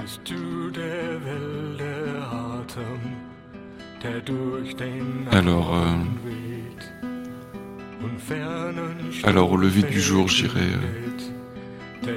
approcher un nuage pour qu'il me susurre quelque chose qui pourrait vous donner une bonne route, peut-être vous tenir à l'écart du péril que vous avez affronté une fois. Merci Nevakos. Je me souviendrai de ça. Bien, eh bien si je dois me lever au lever du jour, il va falloir que j'aille me reposer. Et en fait, par un petit saut qui semble ne pas sentir la gravité, je m'élance dans les filins et du gréement pour remonter à la vigie, pour aller y dormir. Ça marche. De mon côté, je pense qu'il y a juste une petite scène où on voit Nastia qui se couche dans sa couchette après une longue soirée. Et comme ça, avec un petit soupir enivré. Et elle tombe un peu sur... elle sent dans sa poche un peu une douleur et elle en sort la baleine en fait. Et elle sent qu'elle est lourde en fait, qu'elle est un peu lestée au plomb. Et donc en fait, elle la manipule un peu et elle remarque en fait que c'est un peu une matryoshka quoi. Donc elle l'ouvre et en fait il y a dans cette baleine lestée il y a une autre baleine plus petite qui elle s'envole en fait avec une petite couche d'ammonite en dessous et qui flotte un peu dans la cabine et elle s'endort en la regardant flotter. Et Adim, quant à elle, est restée sur le pont. Elle a décidé de passer une nuit à la belle étoile. Et si tu me permets de poser un moment de répit juste maintenant, je pense que avant de s'endormir, elle ouvre le pendentif qu'elle a autour du cou pour venir juste serrer une goutte d'humidité qui tombe de sa main et la mettre à l'intérieur pour essayer de récupérer quelque chose du souffle de Horatas et l'enfermer dans son pendentif. Très bien.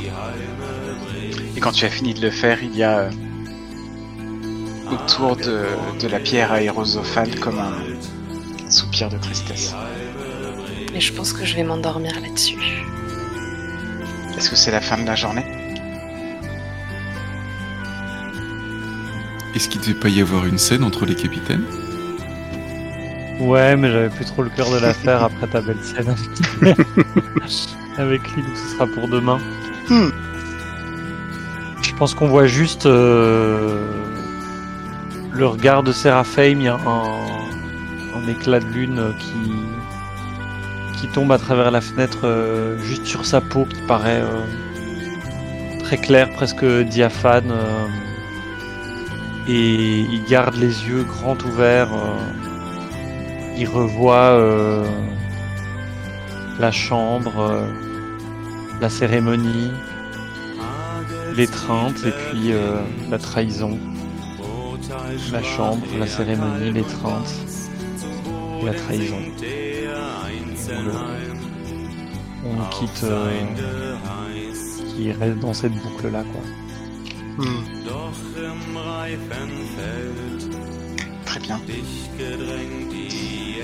J'aurais presque envie de vous proposer de s'arrêter ici.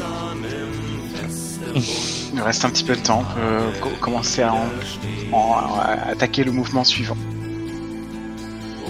Moi, c'est comme vous voulez. C'est vrai qu'une séance plus courte, j'avoue, comme je suis assez fatigué, ça me dérangerait pas plus que ça. Mais si vous voulez reprendre pour une grosse demi-heure de jeu, une petite demi-heure de jeu ou quoi, c'est possible. Ah, c'était tellement joli que ça m'irait bien comme fin aussi.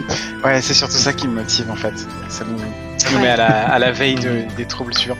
Et ce qu'on peut faire, si ça vous dit, c'est que on prend le temps de débriefer, de discuter de où est-ce qu'on va avec ça. Et le début de la semaine prochaine, enfin le début de la prochaine séance, je fais à nouveau un début in medias comme celui-là. Super. Est-ce que j'ai éventuellement une petite suggestion divergente, mais vous me dites parce que vous allez tous être d'accord, donc éventuellement, j'aimerais bien ne pas inventer l'oracle. Mais et si éventuellement il pouvait y avoir la scène de l'oracle, qui à mon avis sera aussi une scène plutôt chill, on va dire. Ouais, c'est au tout matin, au tout début, au moment de l'aube, avant que les gens ne se lèvent tout à fait, quoi. C'est ça. C'est-à-dire que vraiment les premiers rayons du soleil réveillent Navagos. Depuis la vigie. Depuis la vigie. Et alors que la ville est encore endormie de la fête de la veille, il va s'élancer avec son éventail vers les nuages.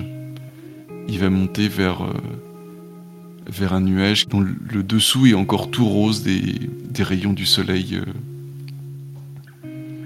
levant. Pas du soleil, non, des cercles solaires levant. Navagos a choisi exprès un nuage qui avait l'air de bonne humeur, qui pouvait peut-être présager quelque chose de bon. Car en fait, sincèrement, Navagos s'est pris d'amitié pour ces marins qui avaient vu au-delà de ce que normalement les mortels peuvent voir. Il aimerait pouvoir leur trouver quelque chose de réconfort, même si il y a une pointe de curiosité en lui sur ce qu'ils ont effectivement vu et ce qu'ils également où ils l'ont vu, quels nuages ils ont rencontrés sur leur route et quels secrets ils ont contemplés.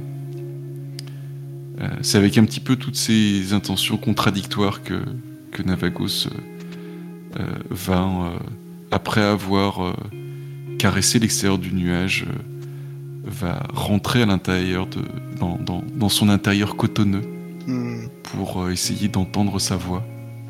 Bien sûr. À cette heure-là, le ciel est encore indigo. L'aube, c'est seulement une luminescence sur le bord des nuages que l'on voit tout à l'horizon, partout autour de soi.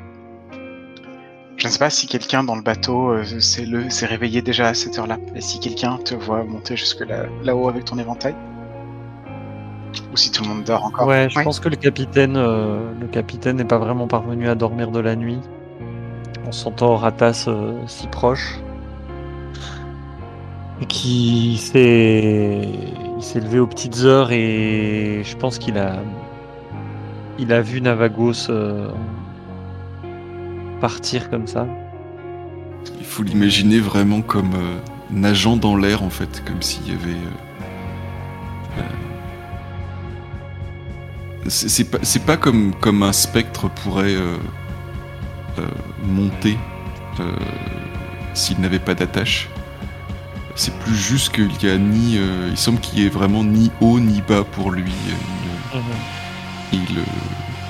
Il nage dans l'air en utilisant un éventail.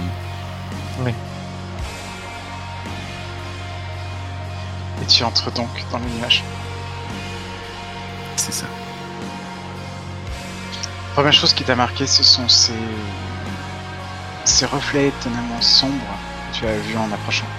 Tu avais cru qu'il ne s'agissait que d'ombre dans ces volutes, mais c'est un nuage étrangement noir, alors même qu'il s'agit d'une petite d'une petite traînée blanchâtre, pas du tout d'un cumulus ou quelque chose de plus orageux. Et le nuage en lui-même, tu te sens presque frigorifié en le traversant. Tu essaies depuis l'intérieur de sentir les rayons naissants des anneaux solaires, mais pendant un instant, quand tu es dans cette espèce de rosée glacée, tu n'en sens absolument pas la chaleur. Tu cherches quelque chose de doux dans les contours de ce nuage, dans ces volutes cotonneuses, mais sa peau est presque déchiquetée. C'est un nuage, c'est comme une sorte de... On dirait prêt à devenir un Cyrus. Il est haut dans le ciel et il y a quelques minuscules cristaux de glace qui commencent à se former à l'intérieur. À l'intérieur, tu ne ressens pas grand-chose d'autre que ce froid. Un souffle un peu étrange te traverse. Quelque chose qui prend naissance ou qui vient ou qui va vers on ne sait vraiment tout. Quelque chose de surprenant en tout cas, un souffle que tu n'as jamais senti, que tu n'attribuerais ni à la vie humaine, ni à une intuition, ni à un oracle habituel. Un souffle d'une sorte vraiment nouvelle pour toi. Un souffle sombre. Je n'arriverais pas vraiment à le caractériser, à lui donner un nom, pourtant c'est comme s'il échappait presque à ton intuition. Et quand tu ressors du nuage, sa forme et ses contours sont un petit peu différents de ceux dont tu te souvenais. Très différents en fait. Comme si, même si tu l'as connu, il avait pris le temps de changer ses contours. Comme s'il avait, comme si tu te sens presque recraché par ce petit nuage lorsque tu l'abandonnes. Et quoi que tu veuilles former d'optimiste ou de consolateur à partir de ce nuage, c'est impossible de ne pas y voir un oracle des plus funestes.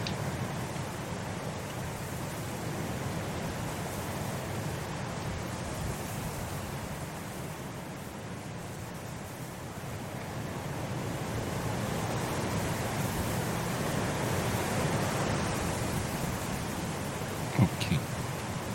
J'irai sans doute avec un air sombre rendre compte de mon oracle au capitaine Siren. En lui disant que j'aurais voulu lui amener une bonne nouvelle et porteuse d'espoir, mais je reviens avec le cœur lourd. En fait, je dois poser ma main sur son épaule et je lui enjoins à profiter de la vie. Si vous devez repartir, sachez que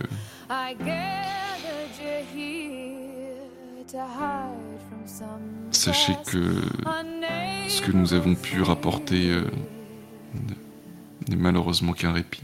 Je n'osais pas vraiment voir les choses comme ça, mais je te remercie m'avoir apporté cet oracle. Et j'ai vraiment, en fait, je vais pour lui serrer la main et j'ai vraiment des larmes aux yeux en fait quand je le fais. Je cherche pas vraiment à le cacher. C'est quelque chose qui vient spontanément. Ça me, j'ai vraiment ces larmes qui débordent de mes yeux en fait pendant que je lui serre la main, vraiment des deux mains. Et Siren a un moment d'émotion lui-même. Il a l'air saisi, comme presque étonné de devoir être celui qui réconforte. Et il te prend dans ses bras avec son grand visage fatigué. Et tu as cette certitude que c'est la dernière fois que tu le vois. Bien entendu. C'est pour ça que je pleurais.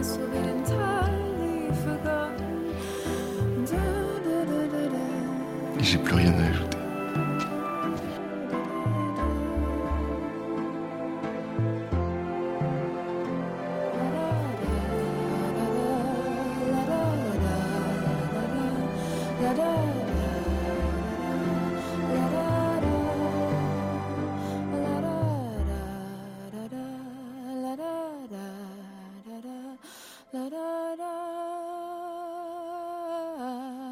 Et notre deuxième partie collective est terminée.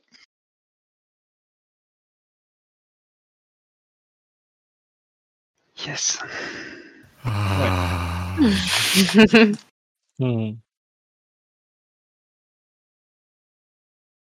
Et bah c'est le moment d'un petit débrief, si vous avez encore un petit peu de temps. Moi j'ai noté 2-3 trucs, mais on peut faire un petit tour de table déjà. Où est-ce que vous en êtes? Qu'est-ce que vous en avez pensé? Qu'est-ce qu'il faut changer? Et puis aussi, où est-ce qu'on va avec tout ça? Notamment pour la troisième session, moi j'ai besoin d'avoir un peu une idée de quelle est la prochaine direction. Ouais, moi je sens aussi que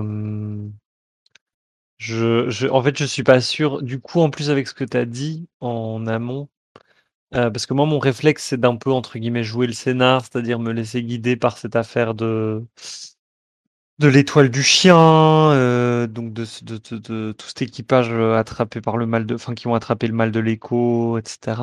Et en même temps, je me dis tiens, enfin à quel point est-ce qu'on prend des initiatives, à quel point est-ce qu'on, voilà, quel timing on se met pour les objectifs, parce qu'en fait on a 3 objectifs aussi qu'on a mis en place à la création. Enfin c'est Ouais, alors Ouais. les objectifs ils sont entre vos mains.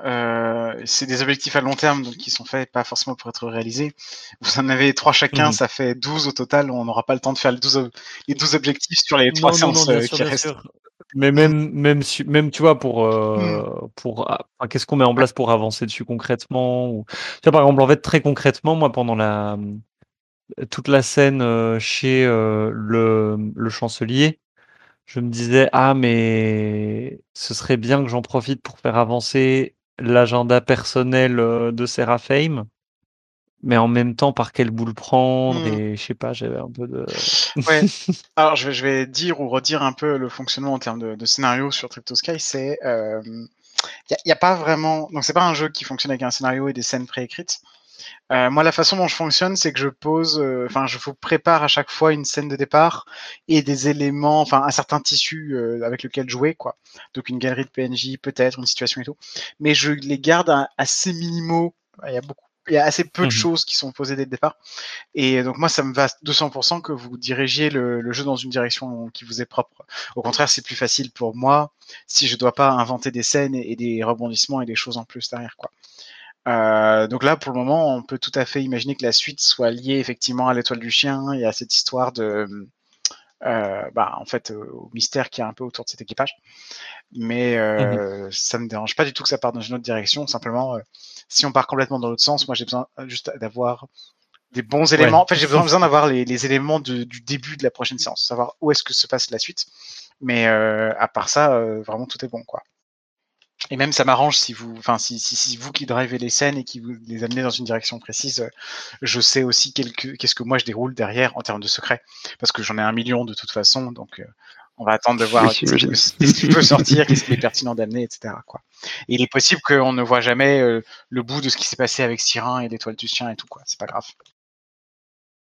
Moi, j'aurais quelques trucs à proposer au capitaine dans la fiction pour la fois prochaine, mais donc c'est voilà, clairement mes propres objectifs vont m'aider à essayer de faire des propositions dans la fiction, ouais.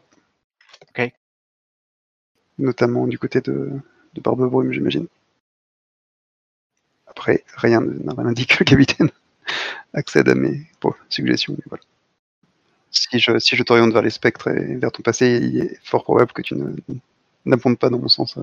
Oui, mais en Ensuite, fait, mais ça pour moi c'est aussi quelque chose, c'est pour ça que je l'évoque ici. Pour moi, enfin oui, et au-delà de ça, je l'ai pas dit, mais j'ai passé de nouveau une très très bonne séance et je trouve que oui, vas-y. les scènes et les interactions Oh oui. sont vraiment cool et tout. Il y a beaucoup de poésie et en fait c'est super chouette parce que c'est quelque chose que je cherche depuis très longtemps en jeu de rôle. En fait, c'est un souffle épique, mais qui est pas juste des mecs en armure qui crient et qui tapent sur Ouais, des gens, mais je trouve qu'il y a vraiment un souffle épique dans ce qu'on vit et c'est vraiment génial.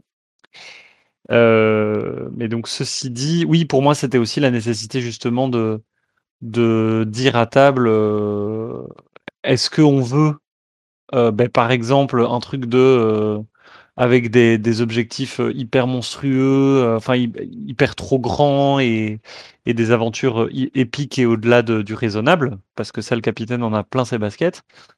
Ou est-ce que on est bien dans des objectifs qui sont atteignables et qui sont chouettes et où en fait toutes ces grandes histoires et ces grands trucs, ben ça nous sert pour mettre de l'esthétique et ça nous sert pour driver les persos, quoi. Voilà. Déjà, juste une question parce que je suis pas sûr d'avoir absolument tout suivi, mais est-ce que notre armateur nous a donné une nouvelle mission ou pas? Non. Après, ça pourrait très bien arriver demain, tu vois, si c'est ce qu'on veut, on a tout à fait le moyen de faire ça. D'accord. Ceci dit, vous recevez L'armateur non, mais vous recevez une mission de la part du chancelier. A priori, l'armateur, Chancelier, ouais. il est en dessous, quoi, en termes de grade. Oui, c'est je comprends. Donc le chancelier nous a demandé de faire quoi précisément?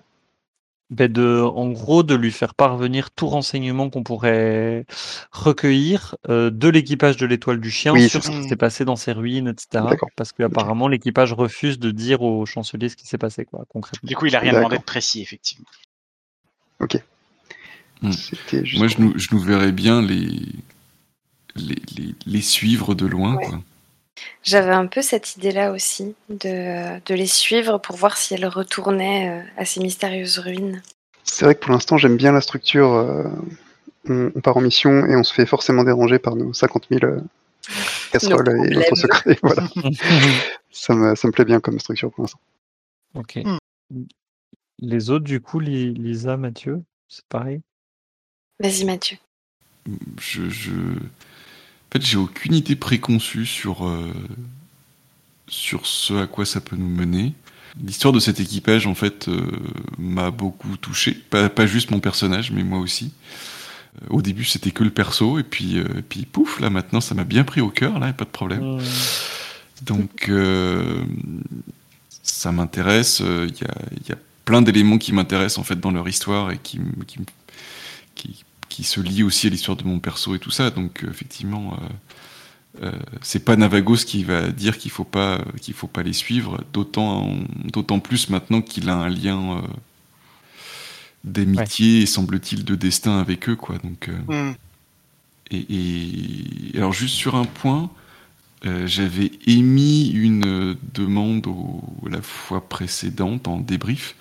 J'avais demandé à Maman à Terre pour qu'on voit Navagos hors de son élément et je crois que j'ai pris le contre-pied en début de cette séance-là. Je suis désolé, KF.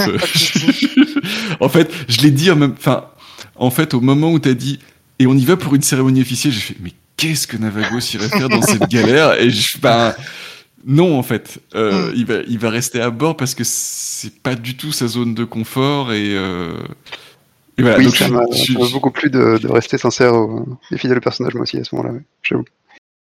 Mais ce qui veut pas dire qu'une scène où il soit justement hors de son élément me plairait pas, mais c'est juste qu'il faut l'amener sans que mon personnage ait le choix, parce que sinon, effectivement, il va juste rester dans ses pantoufles, quoi. Enfin, ses pantoufles. Ses voiles. Oui, je me demandais d'où venait la décision, en fait. Parce que je voulais le formuler de façon à ce que ça puisse être semi-obligé, si vous aviez envie que c'était obligé ou quelque chose comme ça. Mais c'était pas forcément très très clair. Et c'était, mais ça me va très bien comme ça. C'est simplement moi la peur que j'avais au début, c'était, en fait, j'ai beaucoup parlé moi au début. C'est vraiment moi qui ai énormément parlé, drivé la première scène. Il y avait des tas de PNJ qui parlaient et tout. Et j'avais peur de vous avoir un peu perdu, notamment sous l'infodump, sous les nouveaux PNJ, etc. Non, moi je trouvais ça très bien. Oui, je trouve que c'est chouette d'établir un peu le. Ouais, moi aussi. Ça n'a pas posé de problème non plus. Ok. Puis moi j'ai trouvé ça chouette parce que ça me permettait de jouer Adim un peu perdu, d'être là et en même temps personne n'avait vraiment besoin de moi, donc c'était assez. Je me faisais des petites scènes de décor et tout, c'était très bien. C'était chouette de voir le retournement de situation avec Adim qui est super proactif face à la prêtresse. Oui, ah oui. Oui, à fond. Le lien entre Eadim et Horatas, je l'avais pas prévu avant la campagne, mais. Oui, c'est justement parfait, quoi. Ah ouais, c'était super. Ah oui.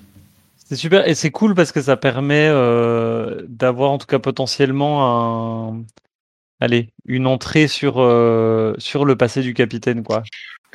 Moi, c'est un peu ça que je cherchais. Genre, je m'étais dit que le capitaine, c'était vraiment le personnage que j'avais envie de Genre, la première séance, tu posais un peu les bases d'un passé compliqué. Et du coup, je m'étais dit que j'avais envie d'en apprendre plus. Donc, je suis très contente de cette séance aussi parce que j'ai pu en apprendre plus sur le capitaine. Et satisfaire et la curiosité des Hadim et la curiosité de moi. Ouais, j'ai trouvé ça super. Ouais. Moi, j'ai hurlé, moi, au renversement de situation quand tu allais lui caresser la joue alors que je voyais des situations complètement différentes avec la menace voilée, le grand pouvoir du PNJ passe au PJ qui est... Non, le PJ qui fait un dredge intime et... Enfin bon, bref, c'était bien. Je suis très contente d'avoir pu faire quelque chose comme ça parce qu'en plus, ça sert un peu... un des objectifs des Hadim. Donc, absolument. Donc je sais pas, j'avais l'impression que c'était la chose la plus honnête à faire vis-à-vis de ce personnage d'Oratas. Ouais, moi je me creusais un peu la cervelle pour trouver quelque chose qui te concerne, quoi, qui engage Hadim dans cette dans ce moment-là de l'histoire. Et oui, c'était juste parfait d'avoir de vous confronter toutes les deux. Ouais, c'était vraiment bien. Bien. Parfait. Mais du coup, en tout cas, on reste sur l'équipage et sur les ruines et tout ça, quoi. Ouais. Oui. En fait, s'il fallait être honnête, hein, je suis un peu comme Mathieu, j'aime bien me laisser porter un petit peu par le moment, mais si ça peut t'aider, KF, d'établir un petit peu des directions, ouais, ça. Moi, la structure mission plus complication venue de notre passé me va très bien. Je me dis que je peux peut-être continuer sur ce fonctionnement qui est déjà les 2 premières parties qu'on a faites, c'est-à-dire pour balancer in medias res, vous expliquer rapidement la situation, une situation qui a fait avancer les choses, quoi, qu'on soit plus dans la même situation qu'avant et qu'il se passe déjà quelque chose. Oui. Et puis en fait, on joue la situation, puis après on voit un peu les conséquences et ce qu'il y a après, quoi. Yes. Ouais, on peut continuer comme ça, très bien. Et j'ai beaucoup aimé la partie, notamment la scène finale. Je trouve que la musique l'a vraiment empouvoiré très fortement. Et moi aussi, en fait, Mathieu, pour te répondre a posteriori, c'est que moi aussi, du coup, je me suis retrouvé à avoir beaucoup d'émotions pour ce Siren, notamment vu ce que je t'ai révélé, ce que je t'ai dit, la façon dont ça s'est terminé entre vous, quoi. Le sentiment que tout à coup, ce personnage, il a l'air immensément sympathique parce qu'il va mourir, quoi. Quelque chose comme ça. Ouais. C'était parfait, cette petite pastille de fin. Oui. Ça aurait pu s'arrêter avant, mais je sais pas, cette espèce de petite scène presque post-générique. Oui, je m'attendais tellement pas à ce tragique, là, c'était très beau. J'ai adoré la façon dont tu as complètement pris le contre-pied de mes attentes, mais en même temps, tu vois, c'est ça, les attentes de Navagos, c'était non mais on va faire un joli petit nuage tout blanc et tout cotonneux, puis voilà. Et puis et puis cette scène de la poignée de main, elle est remontée de loin. J'ai vécu une scène comme ça en vrai. Du coup, quand ça revient en jeu, ça fait bizarre. Voilà. Mais en bien, mais ça fait bizarre. Ouais, et puis t'as monté au nuage. Moi, je l'ai vécu comme un instant de clé des nuages, en fait. Je précise pour nos auditeurs que dans la clé des nuages, un jeu de KF, l'une des joueuses joue un mage qui explore des ruines. Alors que le mage pénètre dans la salle suivante, l'autre joueuse lui demande « Qu'est-ce que tu t'attends à trouver ?» Et elle s'inspire de cette réponse pour décrire la salle suivante. L'attente de la joueuse du mage peut être matérielle, par exemple une fontaine, ou abstraite, comme de la joie. Mais dans tous les cas, cette réponse est assez courte pour laisser une grande marge de liberté à la joueuse qui décrit. Celle-ci peut d'ailleurs prendre le contre-pied de l'attente du mage et décrire quelque chose de complètement différent, voire d'opposé. Ouais, et puis t'as monté au nuage. Moi, je l'ai vécu comme un instant de clé des nuages, en fait, où tu m'as amené une attente et où derrière moi je suis allé tirer des clés sur Chartopia et puis je t'ai répondu, quoi. Exactement. Comme un vrai oracle. Parfait. Absolument. J'ai bien aimé d'ailleurs. Moi, je t'ai demandé, je t'ai plus ou moins imposé parce que je t'ai dit que je voulais pas le raconter. Je t'ai quand même donné mes attentes, mais j'ai vu que tu l'avais fait aussi quand JC était en ville et tu lui as demandé mais qu'est-ce que tu attends de cette foule finalement. C'était un échange un peu comme ça aussi, non? Un petit peu, ouais. Là, c'était plus. Je veux essayer de comprendre où va la scène. En même temps, quel genre d'ambiance je décris. Je me demandais si je faisais intervenir un certain PNJ à ce moment-là. Enfin, je me posais pas mal de questions vis-à-vis de la foule.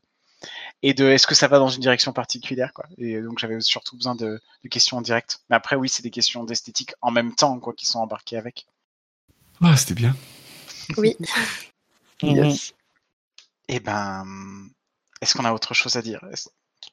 Est-ce qu'on fait, on continue le petit tour? D'où on était où? Je ne sais pas. Je sais pas si. On était à toi. En tout cas, Lisa t'avait proposé de prendre la parole. Eh ben, alors je pense que j'ai terminé, Ouais. alors. Oui, c'est ça. On a peut-être juste déjà tout dit dans ce qui ferait 7. Très bien. Lisa, toi aussi, t'as rien à... J'ai rien à ajouter. Eh ben, je vous dirai alors à la prochaine fois. Ça marche. Ouais, Merci on va encore. s'envoyer plein d'offrandes encore. Ouais. Oui, j'ai déjà quelques idées. Pareil. Ah, j'affichais des offrandes aussi. Allez, au revoir l'enregistrement. Au revoir. Au revoir.